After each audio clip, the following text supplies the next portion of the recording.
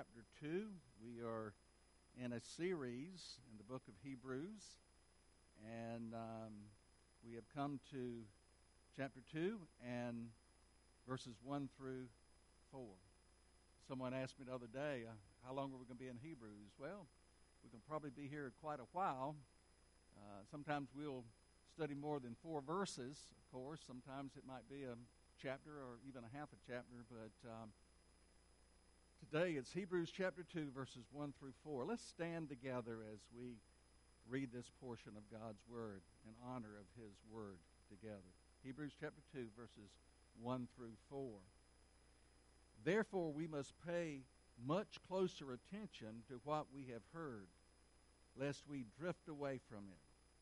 For since the message declared by angels proved to be reliable, and every transgression or disobedience received a just retribution, how shall we escape if we neglect such a great salvation? It was declared at first by the Lord, and it was attested to us by those who heard, while God also bore witness by signs and wonders and various miracles and by gifts of the Holy Spirit, distributed according to His will. May God bless the reading of His Word. You may be seated. Let's bow in prayer. Heavenly Father, we thank You for Your holy Word, and we pray that as we seek to break it today, Lord, that You would open our eyes, that we might see the truths that You want us to understand and to know. We'll give You the praise and the glory for it all in Jesus' name and for His sake. Amen.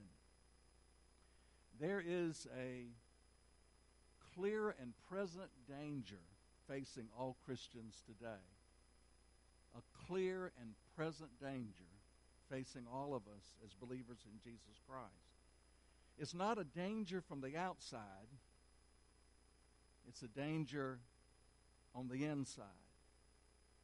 And that spiritual danger is drifting. Drifting away from the Lord. That slow, steady drifting from one's devotion to Jesus Christ and His Word. Some call it backsliding. I prefer the biblical name that the writer of Hebrews gives it, drifting.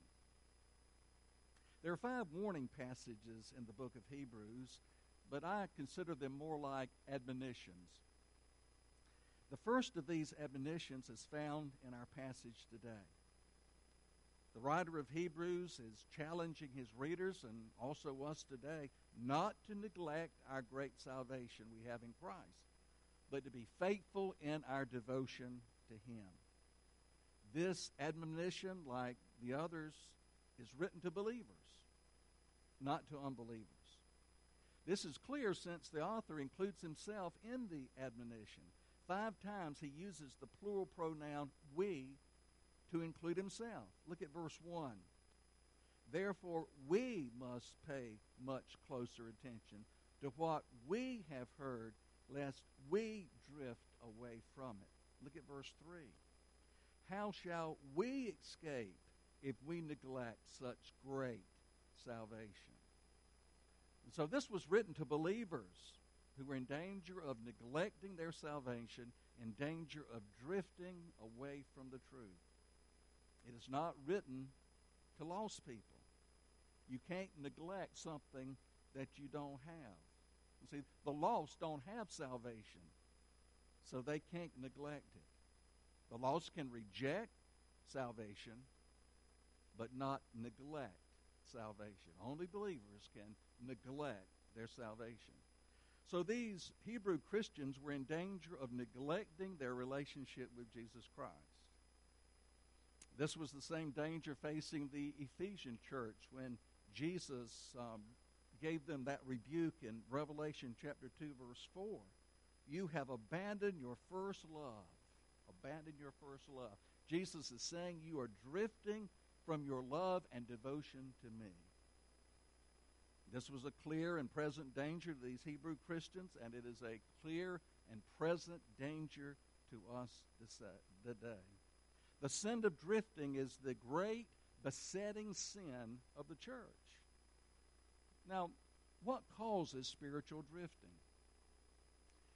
Kent Hughes, in his excellent commentary on Hebrews, mentions three dangers that can cause spiritual drifting.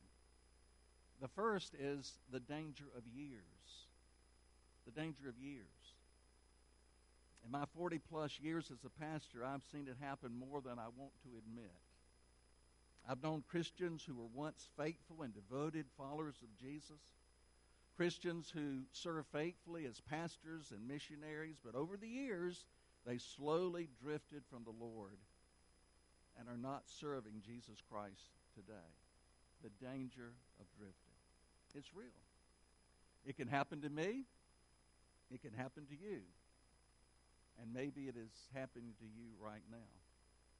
Robertson McQuilkin wrote a poem, Let Me Get Home Before Dark, which speaks of this danger. The poem is really a prayer to God that he would not drift from his devotion to Christ, but finish well. I want you to listen to a portion of this prayer. He says, I fear the dark specter, speaking of death. I fear the dark specter may come too soon. Or do I mean too late? That I should end before I finish, or finish, but not well. That I should stain your honor, shame your name, grieve your loving heart. Few, they tell me, finish well. Lord, let me get home before dark. Let me just be honest with you. Those words really haunt me. Few, they tell me, finish well. Oh, it's my prayer. It's my prayer that I will finish well. I hope that's your prayer, that you will finish the Christian life and hear those words of the Savior, well done, good and faithful servant. You know, how tragic is it to begin well in the Christian life, to serve Christ faithfully, but to stumble and fall and not finish well? But that's the story of many Christians. Let me ask you, is your light for Jesus growing dim? Is your love for Jesus growing cold? Could you be drifting? A slow drift, given enough time, will carry you into dark, uncharted waters where you do not want to go. Don't let the years cause you to drift. There's another cause of drifting, and that's the danger of familiarity. Familiarity can cause our relationships to become dull and stale and boring. This is true of our marriage. This is true of our relationships, our friendships. It's also true of our relationship with Jesus Christ. Just last year, Cindy and I bought grandparent tickets to the Charleston Aquarium. So when the grandkids come, we could take them there so that they could enjoy that. The first 2 or 3 times at the aquarium was great. I enjoyed it. All the exhibits were new and excited. The kiddos loved it. However, after about 5 or 6 times, it began to lose its excitement. And familiarity began to take its toll. You see, familiarity can take its toll in our Christian lives as well. The Bible can become dry as the desert sand. You know, when my Bible reading becomes dry, I try to change things up a bit. You know, I read the English Standard Version. That's the version that I prefer. But I change it up again. I read the New King James. I read different translations, like the New Living Translation, the Amplified Bible, the Phillips translation of the New Testament. When things get a little dry, and it does from time to time, I promise you, the book of Psalms always refreshes my soul. Prayer can become stale as well. Again, I find it helpful to change things up a little bit. A little creativity can spice up your prayer life. Have you ever tried praying with your eyes open? You know, I read a little book. It was just a thin little book years ago, and it was entitled Praying with Your Eyes Open. I encourage you to do that. Pray with your eyes open when you're on a walk. Pray with your eyes open when you're driving to work. Make sure your eyes are open. or to the grocery store, or while you're exercising, while you're walking. Pray with your eyes open. Who says you have to be in your closet? Who says you have to be at your desk? Who says that you have to be on your knees with your eyes closed? Pray with your eyes open. Also, pray Scripture back to God. You know, Paul's letters are filled with his prayers for believers. Pray those prayers back to God for yourself, for your family, for your loved ones, for your church. See, when we pray back Scripture to God, we can be sure that those prayers will be answered. Don't let familiarity cause you to drift. And then there's the danger of busyness, and this is probably the greatest danger of all. Busyness can cause us to drift away from God. We can become so busy serving Jesus that we neglect our devotion to Him. So busy serving Him, so busy ministering in His name that we neglect to truly spend time with Him and worship. You know, I think of the story of Mary and Martha. Martha was so busy serving Jesus that she forgot the most important thing, spending time with Him. Martha missed it, like so many today, but Mary got it. Where do we find Mary in the story? We find her sitting at the feet of Jesus, listening to His word, worshiping Him. Could you be drifting? Could the danger of years, the danger of familiarity, the danger of busyness be causing you to drift from your devotion to Jesus Christ? You know, there's good news. We can avoid the drift. We can avoid the drift as believers. Now see, the antidote for drifting is found right here in verse 1. Right here at the beginning. The antidote to drifting. It says in verse 1, therefore we must pay much closer attention to what we have heard, lest we drift away. He's talking about the Word of God. And see, the antidote to drifting is paying close attention to God's Word. In fact, the only way you will avoid spiritual drifting is by paying close attention to God's Word. You know, people often ask me, why am I going nowhere in the Christian life? Why is it that I'm not really growing? Why isn't my life changing? Question, are you reading and obeying God's Word? Are you in God's Word? Now see, either we're obeying God's Word or we're drifting. One or the other. Dr. B.B. Warfield, a great theologian of the last century, wrote this, when Scripture speaks, God speaks. I like that because that's so true. See, if you want to hear God speak, and I'm asked all the time, does God still speak today? Of course He does. If you want to hear God speak, then read the Bible. Pick up the Bible and read it. God will speak every time. The only way to stop drifting is by dropping your anchor in the deep waters of the Word of God.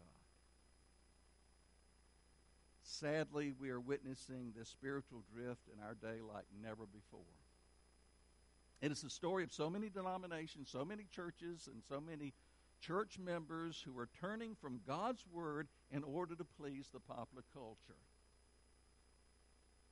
My friend, if you deviate from God's Word on matters of morality, where the Bible clearly speaks, whether it is the sanctity of human life, the born and the unborn, whether it is the sanctity of marriage between one man and one woman, it is not okay. It has never been okay with God, and it never will be okay with God. I don't know if you saw the article that the New York Times recently called our new president the most religious, observant president in half a century. Now, I'm not being political. I'm really not. The church is not a place for political debate, as far as I'm concerned. It is the place where biblical morality must be affirmed and proclaimed. how that can be said of any president, whether Republican or Democrat, liberal or conservative, who enthusiastically endorses the killing of unborn babies is unconscionable. The Bible says, "You shall not murder." That includes all life. The elderly, it includes the mentally and physically challenged, and yes, the unborn. Yes, a spiritual drift is taking place in our day that ought to be alarming to every Christian today. Could you be drifting with the culture of our day? Could you be saying okay when years before you were saying no?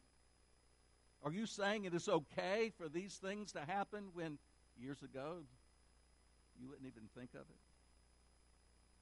Could you be drifting away from God's Word?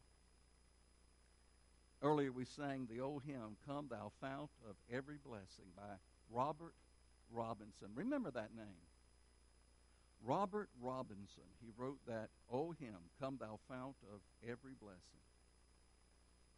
The hymn has a story behind it. Robert Robinson was saved under the great preaching, powerful preaching of George Whitefield during the First Great Awakening. We're talking about in the 1700s. God used him for many years as a pastor. But later in his life, he drifted far from the Lord. In an attempt to find peace for his soul, he began to travel. And in his travels, he met a young woman who was reading a hymn. And she asked him, "What do you think about this hymn I'm reading?" She did not know who he was. "What do you think about this hymn that I'm reading?" She handed it to him, and it was his own hymn. "Come Thou Fount of Every Blessing, tune my heart to sing Thy grace. Streams of mercy, never ceasing, call for songs of loudest praise. Oh, to grace, how great a debtor daily I'm constrained to be. Let Thy goodness like a fetter bind my wandering heart to Thee. Prone to wander, Lord, I feel it, prone to leave the God I love. Here's my heart, oh, take and seal it for Thy courts above." As he read the words of his own hymn, Robert Robinson broke down and confessed to the young lady that he was the author of the hymn that she was reading, and that he had drifted far from the Lord. And the woman said to him, "But sir, the streams of mercy are still flowing. The streams of mercy are still flowing." It was through her words of encouragement that Robert Robinson stopped his drifting and turned back to the Lord. Do you need to stop the drift? Really, only you can answer that question. Do you need to stop the drift? You know, as a boy, I spent many of my summers at Garden City Beach with my family. My parents had a cottage on the inlet, Garden City. And my brother and I would love to dive off the dock and swim in the inlet when the tide was high and the current was neutral. The inlet was just like a swimming pool, no current at all. But sometimes we would get the timing wrong, and we would dive in after the tide was going out, and the current would drift us away, and it would be hard to get back to the dock. Oh, my friend, it's easy to drift from the Lord, but sometimes it's not so easy to get back. Hebrews is warning us, don't start the drift. And if you're drifting, stop the drift. That's what Hebrews is saying. The longer you drift from the Lord, the harder it will be to return to Him. I say there are really only two options in the Christian life. Either we are sailing forward or we are drifting backward. Either sailing forward or we're drifting backward. There's no such thing as standing still in the Christian life. Either we're sailing forward or we're falling backward. Where are you in your life? Where are you in your life? drifting is serious. And the author of Hebrews wants us to know how serious it really is. Look with me at verses 2 and 3. He says, "For since the message declared by angels proved to be reliable." He's talking about the law of Moses. "For since the message declared by the angels proved to be reliable, and every transgression or disobedience received a just retribution or punishment, how shall we escape if we neglect such a great salvation?" Obeying God's word is a serious matter. It was in the Old Testament, and it is today. It's not something to be taken lightly. The law was given to Moses on Mount Sinai by God through the mediation of angels. The Bible says that. It was given to Moses by God by the mediation of angels. God's law was so serious that for every act of disobedience, there was an appropriate punishment. There was a price to pay. For example, the law required the keeping of the Sabbath day holy, and no work must be done on the Sabbath. But shortly after the law was given, an Israelite was caught picking up sticks on the Sabbath. They put him in custody and asked God what to do. And the Lord answered that the man must be taken outside the camp and stoned to death. Numbers 15. You say, well, that certainly is a severe punishment for picking up a few sticks. Maybe he wanted to warm his family. Maybe he wanted to cook a meal. Man, that's serious. What a severe punishment for picking up a few sticks. Why was it necessary for him to be put to death? Because God had spoken and the law was binding. Verse 2, "Every transgression and disobedience received a just retribution." What Hebrews is saying to you and to me is this. Listen carefully. If God's law was given to Moses through angels, if that was so serious that it inflicted serious punishment to all lawbreakers, how much more serious is it to obey God's final word given to us through his Son? Verse 3, "How shall we escape if we neglect such great salvation?" And the answer is we will not escape. We will not escape. Is it talking about hell? Absolutely not. This was written to Christians. We will not escape the discipline of God. If believers drift away and refuse to turn back to Christ in obedience, they will not escape God's hand of discipline. So there's a big difference between punishment and discipline. God doesn't punish his children. Jesus was punished for our sins on the cross of Calvary. But God does discipline his children. He does discipline his own.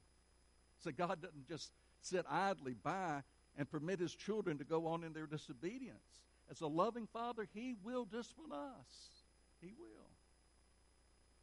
If we continue in disobedience, God will put us on the wood shelf and stop using us. And if we continue in our disobedience and refuse to repent, well, he will take us to the wood shell. He will take us to the wood shed. And he will give us a good spanking. And if we continue to disobey and refuse to repent, he might very well put us in the wood box. God's discipline is a sign, not of his hatred, but it's a sign of his love for us. So God loves us too much to allow us to continue in our sin. Hebrews will have a lot more to say about God's discipline later in the book. But I want us to take a look at this great salvation that we have. What is the nature of this great salvation? Look with me again at verses 3 and 4. This great salvation was declared at first by the Lord, and it was attested to us by those who heard, while God also bore witness by signs and wonders and various miracles and by gifts of the Holy Spirit distributed according to his will. Now, this is our great salvation. And he tells us how we got it. Number one, it was declared at first by the Lord. Verse 3. It was declared first by the Lord. Jesus came on the world scene preaching the gospel, the message of salvation. And of course, Jesus is the author of our great salvation. He first began to preach the gospel. That's where it began, by Jesus. Number 2, in verse 3 it says, and it was confirmed to us by those who heard. This is referring to the apostles. It's referring to the apostles. The apostles were the eyewitnesses who heard Jesus teach and preach. And they passed the gospel, the message of salvation, down to others through their preaching and Scripture. And then thirdly, God himself bore witness to the truth of the gospel by signs and wonders and various miracles and gifts of the Holy Spirit. Verse 4. People don't understand miracles a lot today. What was the purpose of miracles? Well, the purpose of miracles was to authenticate the gospel message preached by the apostles. That's what we see throughout the book of Acts. God authenticating their message by the miracles that they performed. And God used 4 things to authenticate the truth and the accuracy of the gospel message: signs, wonders, various miracles, and gifts of the Holy Spirit. What a great salvation. How can we escape if we neglect such a great salvation? The answer is we won't. We won't. If we do, there will be consequences. There will be the discipline of God. And how can we avoid the drifting and the discipline of God? Again, verse 1, we must pay close attention. We must pay much closer attention to what we have heard, lest we drift away from it. The Word of God is really all we need. Back to the Bible ministry was founded by the late Dr. Warren Risby. Back to the Bible ministry. Its mission is to call Christians back to the Bible in order to become spiritually mature followers of Jesus Christ. Back to the Bible really says it all, because the Bible is really all we need. If we get back to the Bible, if we read it, if we study it, if we apply it to our lives, if we obey it, we will not drift away from the Lord. Let me ask you, where are you today? There's only one of 2 places. Either you're sailing forward, you're growing in your knowledge and relationship with Jesus Christ, or you're drifting downward. Either one. Which is it? Hebrews tells us, listen, if God was serious in the Old Testament, he's certainly serious now. Let's pray together.